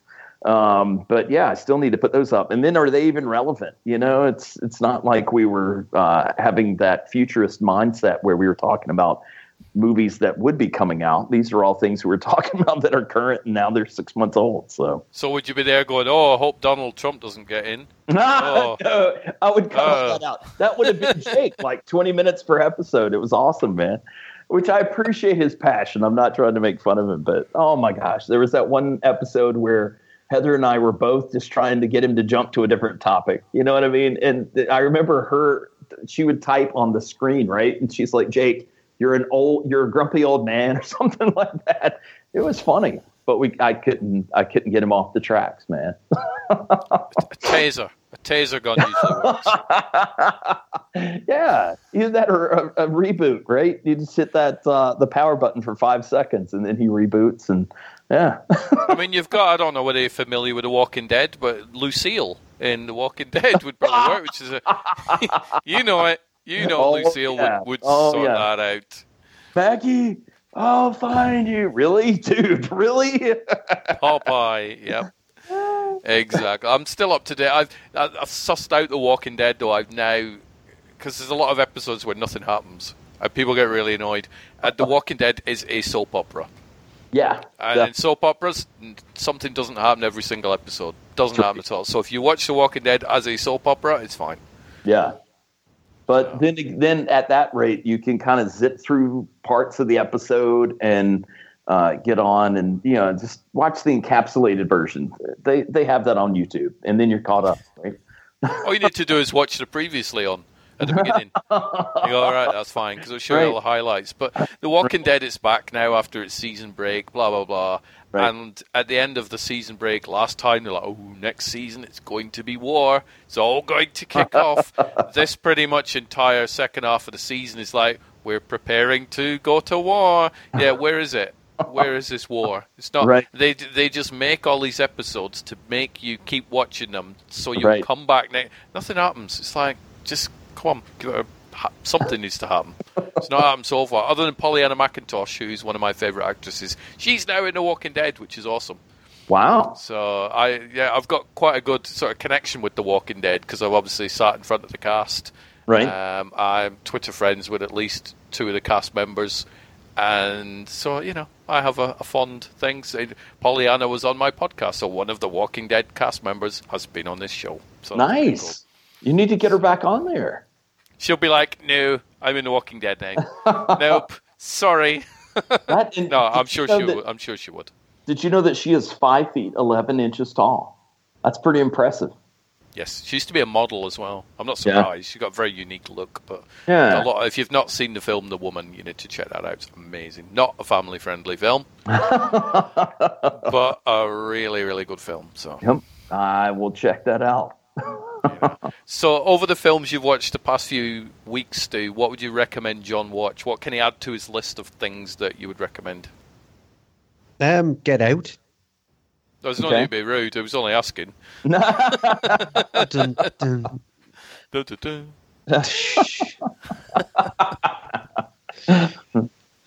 But yeah, Get Out. Yeah. Definitely go and see that. Okay. I'm trying to think what I'd put on the list. I can't remember. I watched this weird horror film called Voodoo the other day, which was quite weird and quite creepy. So that was all right. Fantastic Beasts, and My Scientology. But yeah, anything with Louis Theroux in. Check out if you can find the one where he goes to visit the Westboro Baptist bunch of idiots. That is a really good one. All right.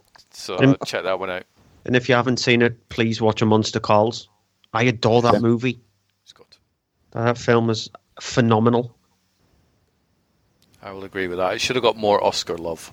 Yep, it won the Empire Film Awards this tonight, and it won the Best Sci-Fi Fantasy Film at the Empire Film Awards, which I was happy about.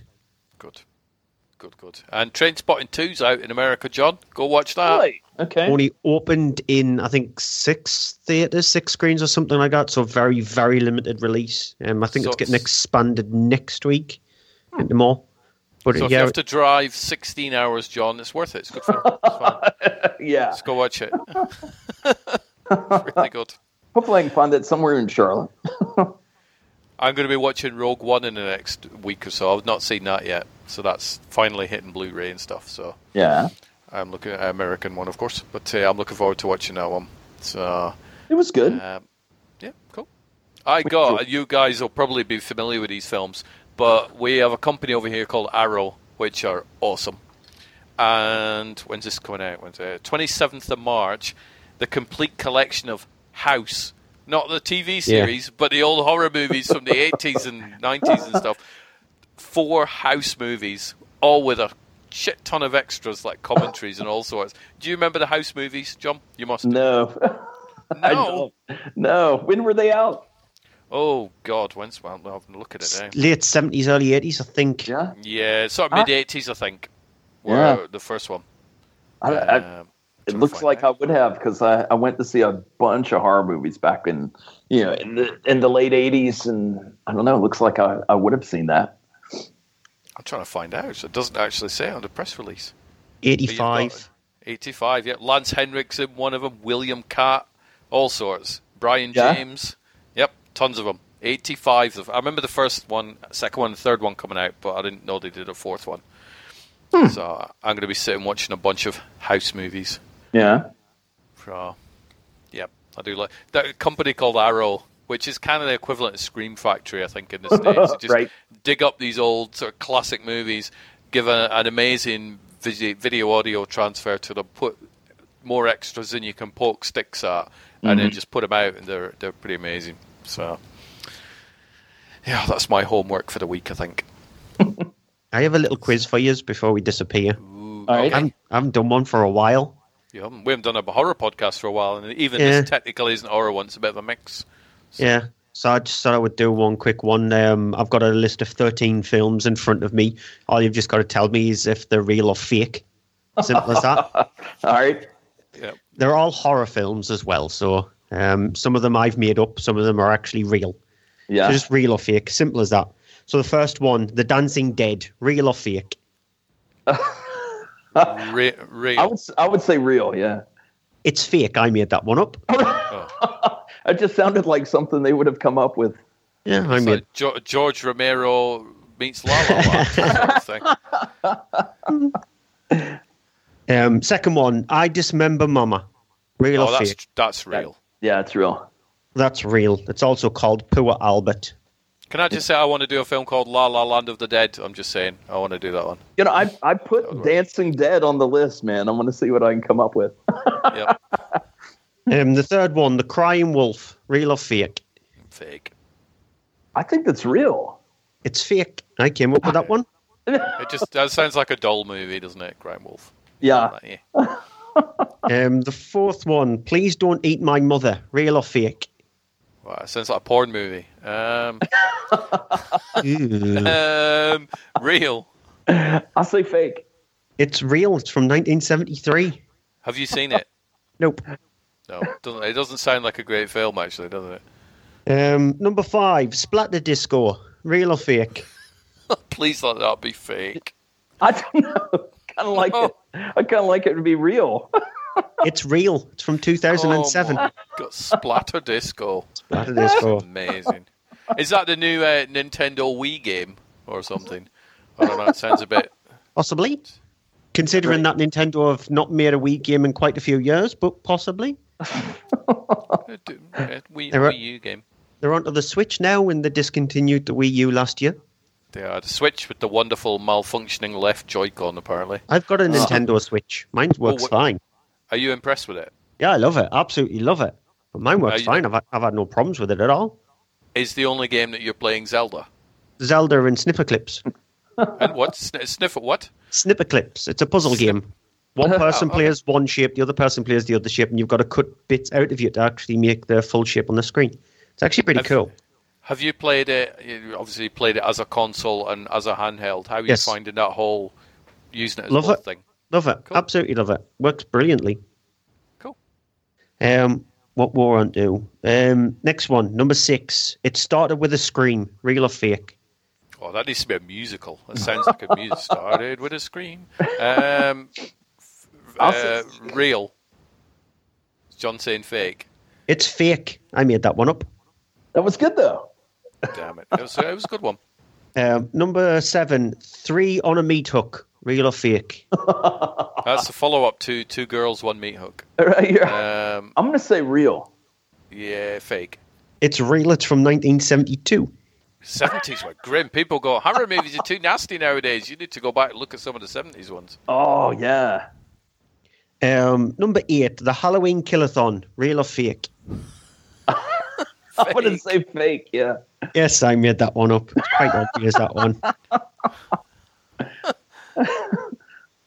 Number 9, The Dark Truth of My Friend. Real or fake?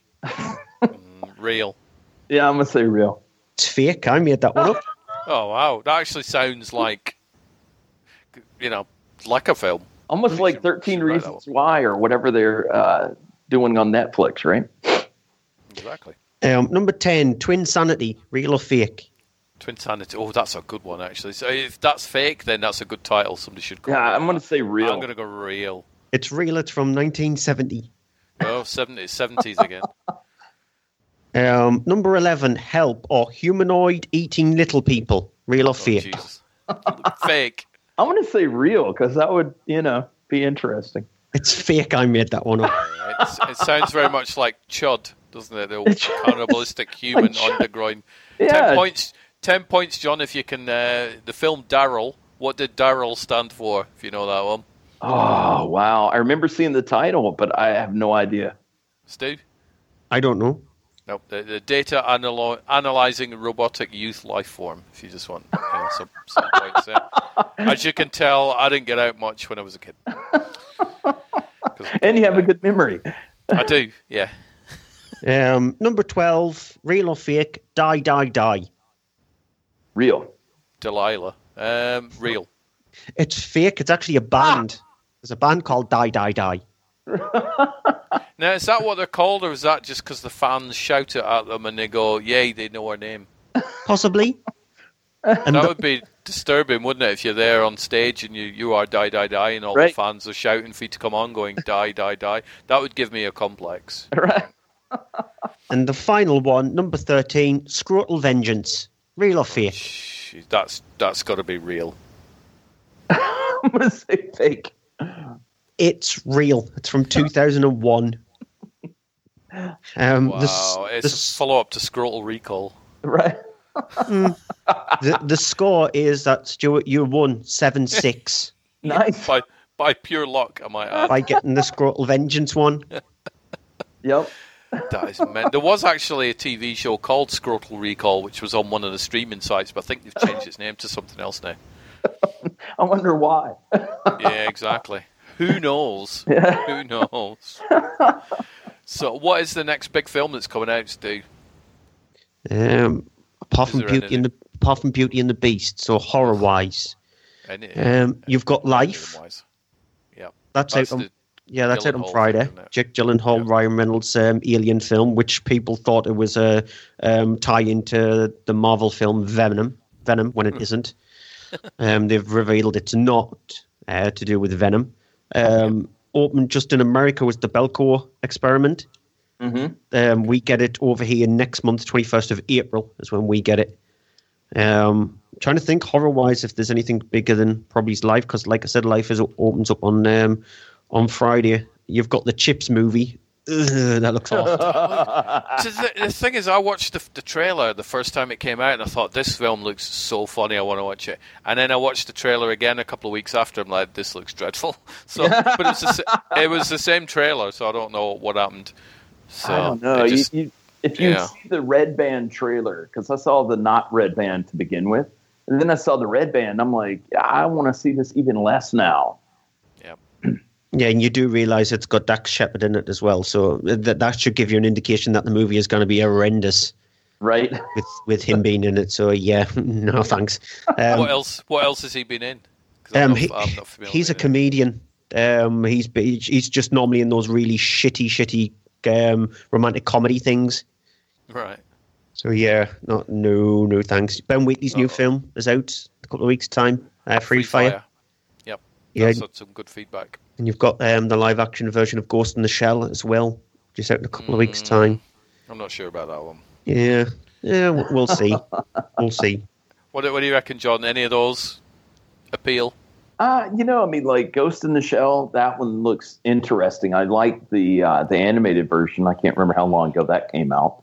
But as far as, I just don't have a lot of free time, so probably the next big day for me would be Saturday, May the 6th, which is Free Comic Book Day for everybody. Hopefully you guys celebrate that too, and go to support your comic book stores and get free comic books and all that stuff. But then Guardians of the Galaxy 2 will have come out the day before, so probably that'll be our plus both my daughter's birthdays are right around May the 6th, so we'll make a day event of it and go to Free Comic Book Day and then go see Guardians of the Galaxy 2.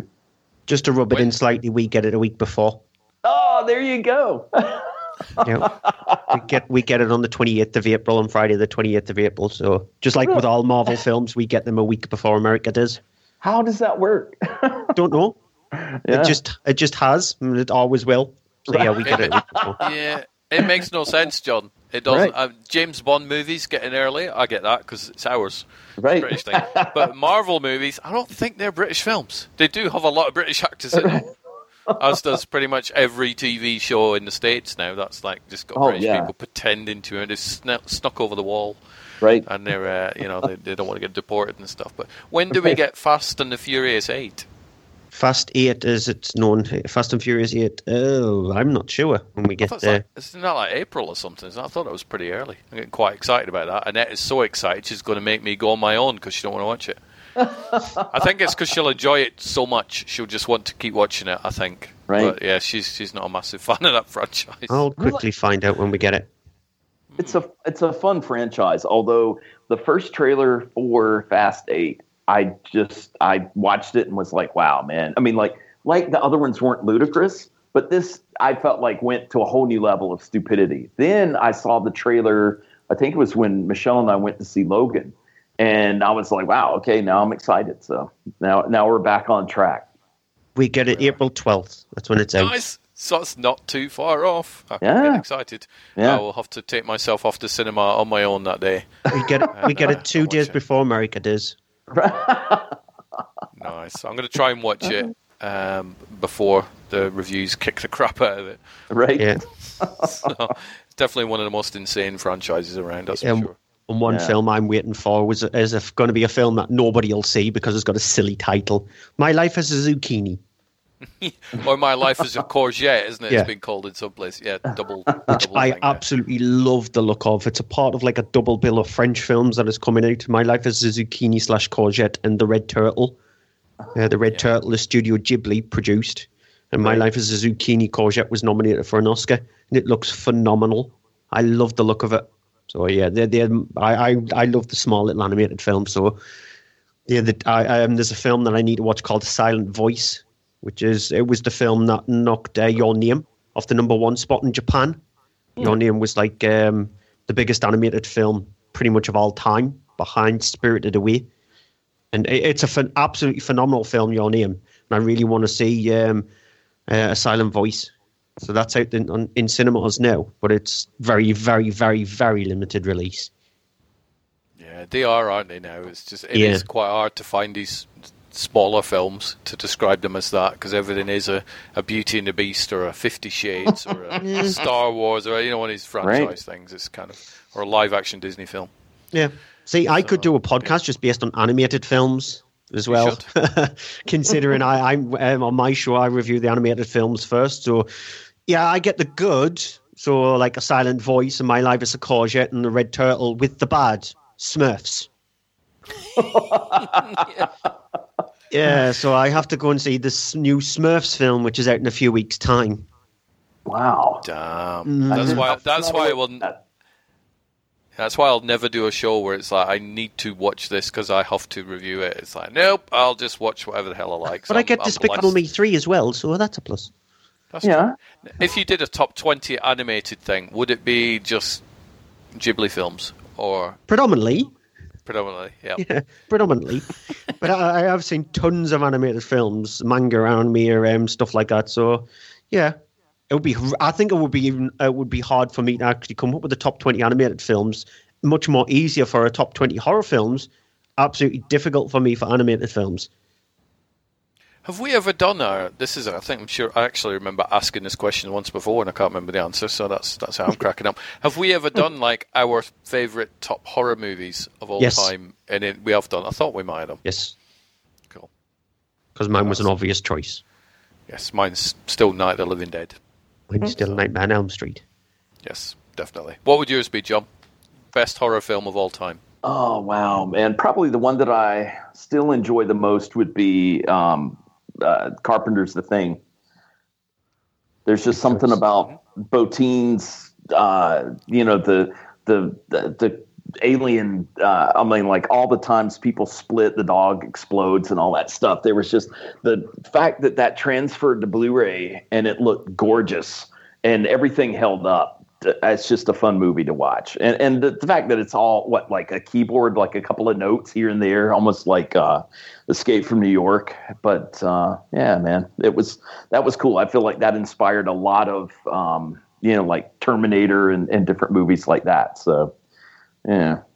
And what's your favorite line from The Thing? I'm going for cheek, bitch. I love that one.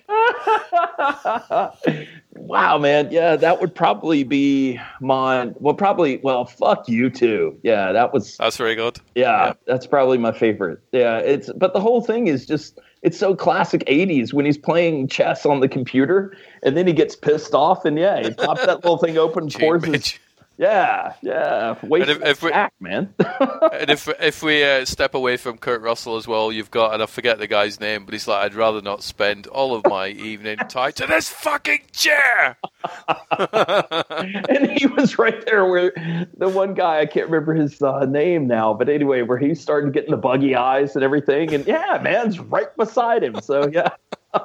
It's so quotable as the thing. You gotta be fucking kidding me. That time. It's more quotable than Reservoir Dogs, that film, isn't it? Yeah. Well, and they had such cool jump scares, like the when they were testing the blood, and the way it would just whatever. I mean, like, and you had that kind of metal on glass, and anyway, and then when the blood, it popped out or whatever. Man, that was some cool stuff. It was. I need to go and watch The Thing now. I want to go and dig out my copy of it and sit and watch it. So yeah. What's your Stu? We've covered The Thing. What's your favorite bit of movie dialogue from any film? Should we go Nightmare on Elm Street? Freddy Krueger-ish is your favorite line that you like, or do you want to go from a different horror film? That's really difficult. That's even harder with actually coming up with a list of like the top horror films of all time or the top animated films of all time, because there's obviously, you've got all the iconic lines, so that's really difficult. Well, and I guess it's almost like when Stuart was asking me to come up with my list of the songs or the tracks on a score. And I remember there was probably 3 of them that I went ahead and put on the list before I went back and started listening to all these different tracks. And then when I was listening to it, it changed, and some of those were bumped off the list. So it's tough to compile these lists just off the top of your head, because the more you think about it, then you may find, like you forgot about one that was more endearing or, for whatever reason. So I forgot about a lot of music tracks. After I did the show, I'm like, oh crap, why did I forget that one? But Sean did sort of put a thing in the show saying, oh, we should do another one sometime. So yeah, that's going to happen. I think, unless iTunes kill me. But we did put a disclaimer out saying, look, this is designed to make you go out and purchase movie soundtracks. Right. This is not designed for you to just get free music. So, go buy them. So if we're going Freddy Krueger, I welcome to prime time, bitch, from the third one. I like it in the first one where Nancy is baiting Freddy, saying, can you come and catch me? And then he just turns around and says, I'm going to split you in two. Yeah. Which is just a lovely thing to say. I am just going to split you in two. See, he meant it one way. I think if you watch that line now, you go, I'm not quite sure which way he's going to split her in two. There's more than one way. And that's the cool thing about the 80s. You could say anything. There wasn't this air of political correctness where kind of stymies a lot of creativity these days. Exactly. People would be all over that nowadays, wouldn't they? Going, he's abusive to women. Right. Yeah. He's a psycho. That's the whole point. Yeah. But yeah, classic. At some point, I will come up with a quiz where I play little clips to Stu from horror movies and see if you can guess them. So that may be a fun one. So, what have you got planned for the rest of your day, John? Because I know you're in the past. From where we are, That's right. You guys are in the future. Michelle has actually. I'm at Michelle's office because she had to do a little work today. So she's actually come by the door. I'm in the extravagant conference room, if you will. And so anyway, she's come by the door and stared at me like 3 times. So I'm assuming we're going to go home. And yeah, man, who knows? Maybe we'll watch a little Iron Fist. Check that out, and see if all the negative reviews are accurate or not. But other than that, man, it's I will get some sleep and then be on the road tomorrow to work. So it'll be another work day. You know how that goes. Well, sorry, Michelle, for keeping John. Well, as long as I keep laughing and it's all good. She's very supportive. So sorry, Michelle, and thank you, Michelle. Yeah. Now I'm going to go downstairs, maybe watch an episode of TV of some sorts, but I'm not quite sure what yet. So, Steve, what about you? Probably just watch some crap on YouTube and play a bit of Zelda Breath of the Wild. There you go. That's the joy about using the Switch. You can play on it while watching YouTube videos and stuff like that. So, yeah, awesome on that front. Yeah. Because you guys are going on 10 o'clock. It's like 20 till 10, right? It's 20 to 9. Yep. Oh, okay. Because our clocks... When the hell did the clocks change? Few weeks' time for us. When it goes forward. I thought it was today then for some reason. I'm like, oh, crap. Few weeks' time for us when it goes forward. Yeah. Yeah. Spring forward, fall back. Yes. Yeah. Ours was last weekend, so, yeah. Cool. Right, well, thank you very much. Thanks, Stu, because I sent him a message earlier on going, do you fancy podcasting? And he went, yes. And then, John, you sent me a message. I'm like, let's just meld this. Yeah. So, man, I appreciate both of you being flexible so I can just say on a whim, hey, I have time. So. Oh, God, yeah. It's just like, I think about it 3 times this is up now, isn't it, John? Where you're like, I'm around. Do you want to chat? And I'm like, all right. Yeah. There's no show notes or anything. Let's just jump on and talk about what we watched. So. Yeah. That is cool. But you enjoy your day, John. And thank you, and I hope you guys enjoy your evening. You too. Yep. Enjoy your evenings too. Thank you. And we'll have a catch up soon. Will do. Sounds great. Take care. Bye. Bye.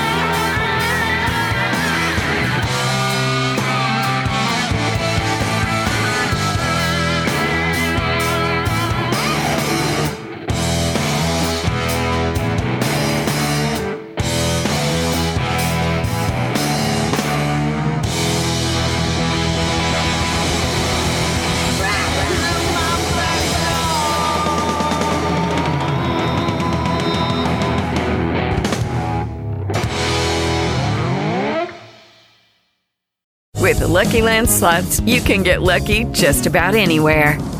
This is your captain speaking. We've got clear runway and the weather's fine, but we're just going to circle up here a while and get lucky. No, nothing like that. It's just these cash prizes add up quick. So I suggest you sit back, keep your tray table upright, and start getting lucky. Play for free at LuckyLandSlots.com. Are you feeling lucky? No purchase necessary. Void where prohibited by law. 18+ terms and conditions apply. See website for details.